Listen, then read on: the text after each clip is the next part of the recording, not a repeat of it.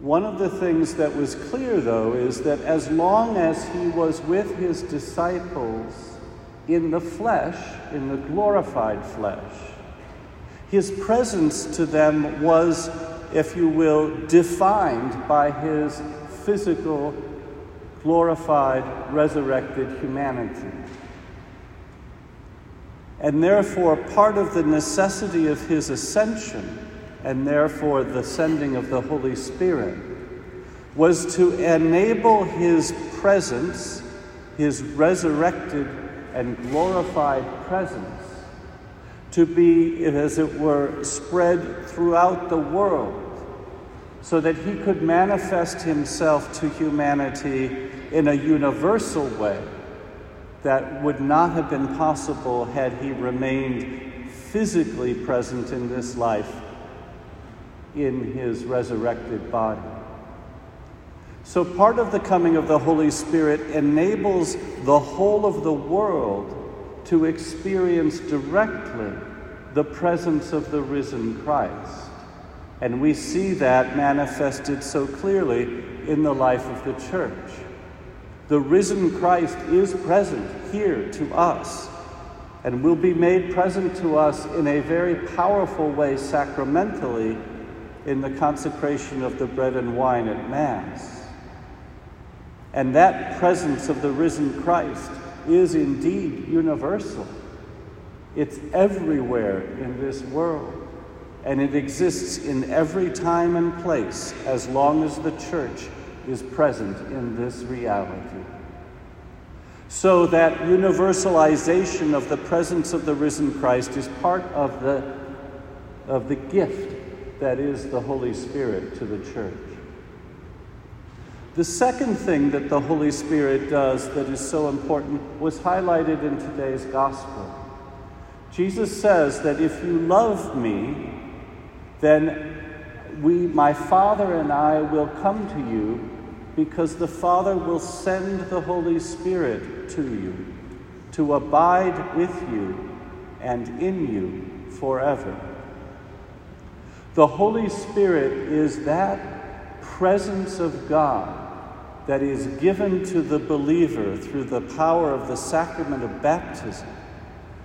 It's not just that we are connected or related to God, but the gift of the Holy Spirit to us, in fact, brings us into communion with God, because the very essence of God becomes part of our own essence by virtue of the sacraments and the power of the Holy Spirit in us. So that God is no longer simply that incredible transcendent being that we hope to relate to as the other. God becomes part of me. And so the deepest interior and most intimate experience I can possibly have, I have in communion with the Godhead through the Holy Spirit. That gift of the Spirit to allow us to have complete and total intimacy with God, total communion, is part of the providential plan of God to bring us human beings, redeemed as we are by faith in the sacraments, into the very heart of the Godhead himself, so that we might enjoy total and complete communion with the God who loves us, who called us into being and destines us for eternal bliss.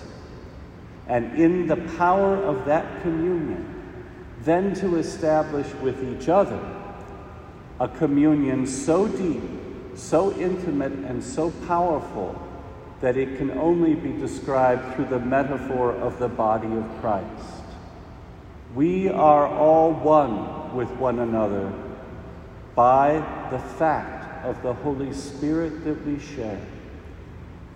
We will never in this life fully come to experience the depth of that communion or its total meaning. But we are privileged from time to time in our lives to have glimpses of what that spiritual reality is like.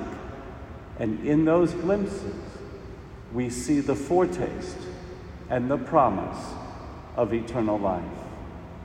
So on this great feast of the Pentecost, let us thank God for the gift he has sent us of the Holy Spirit.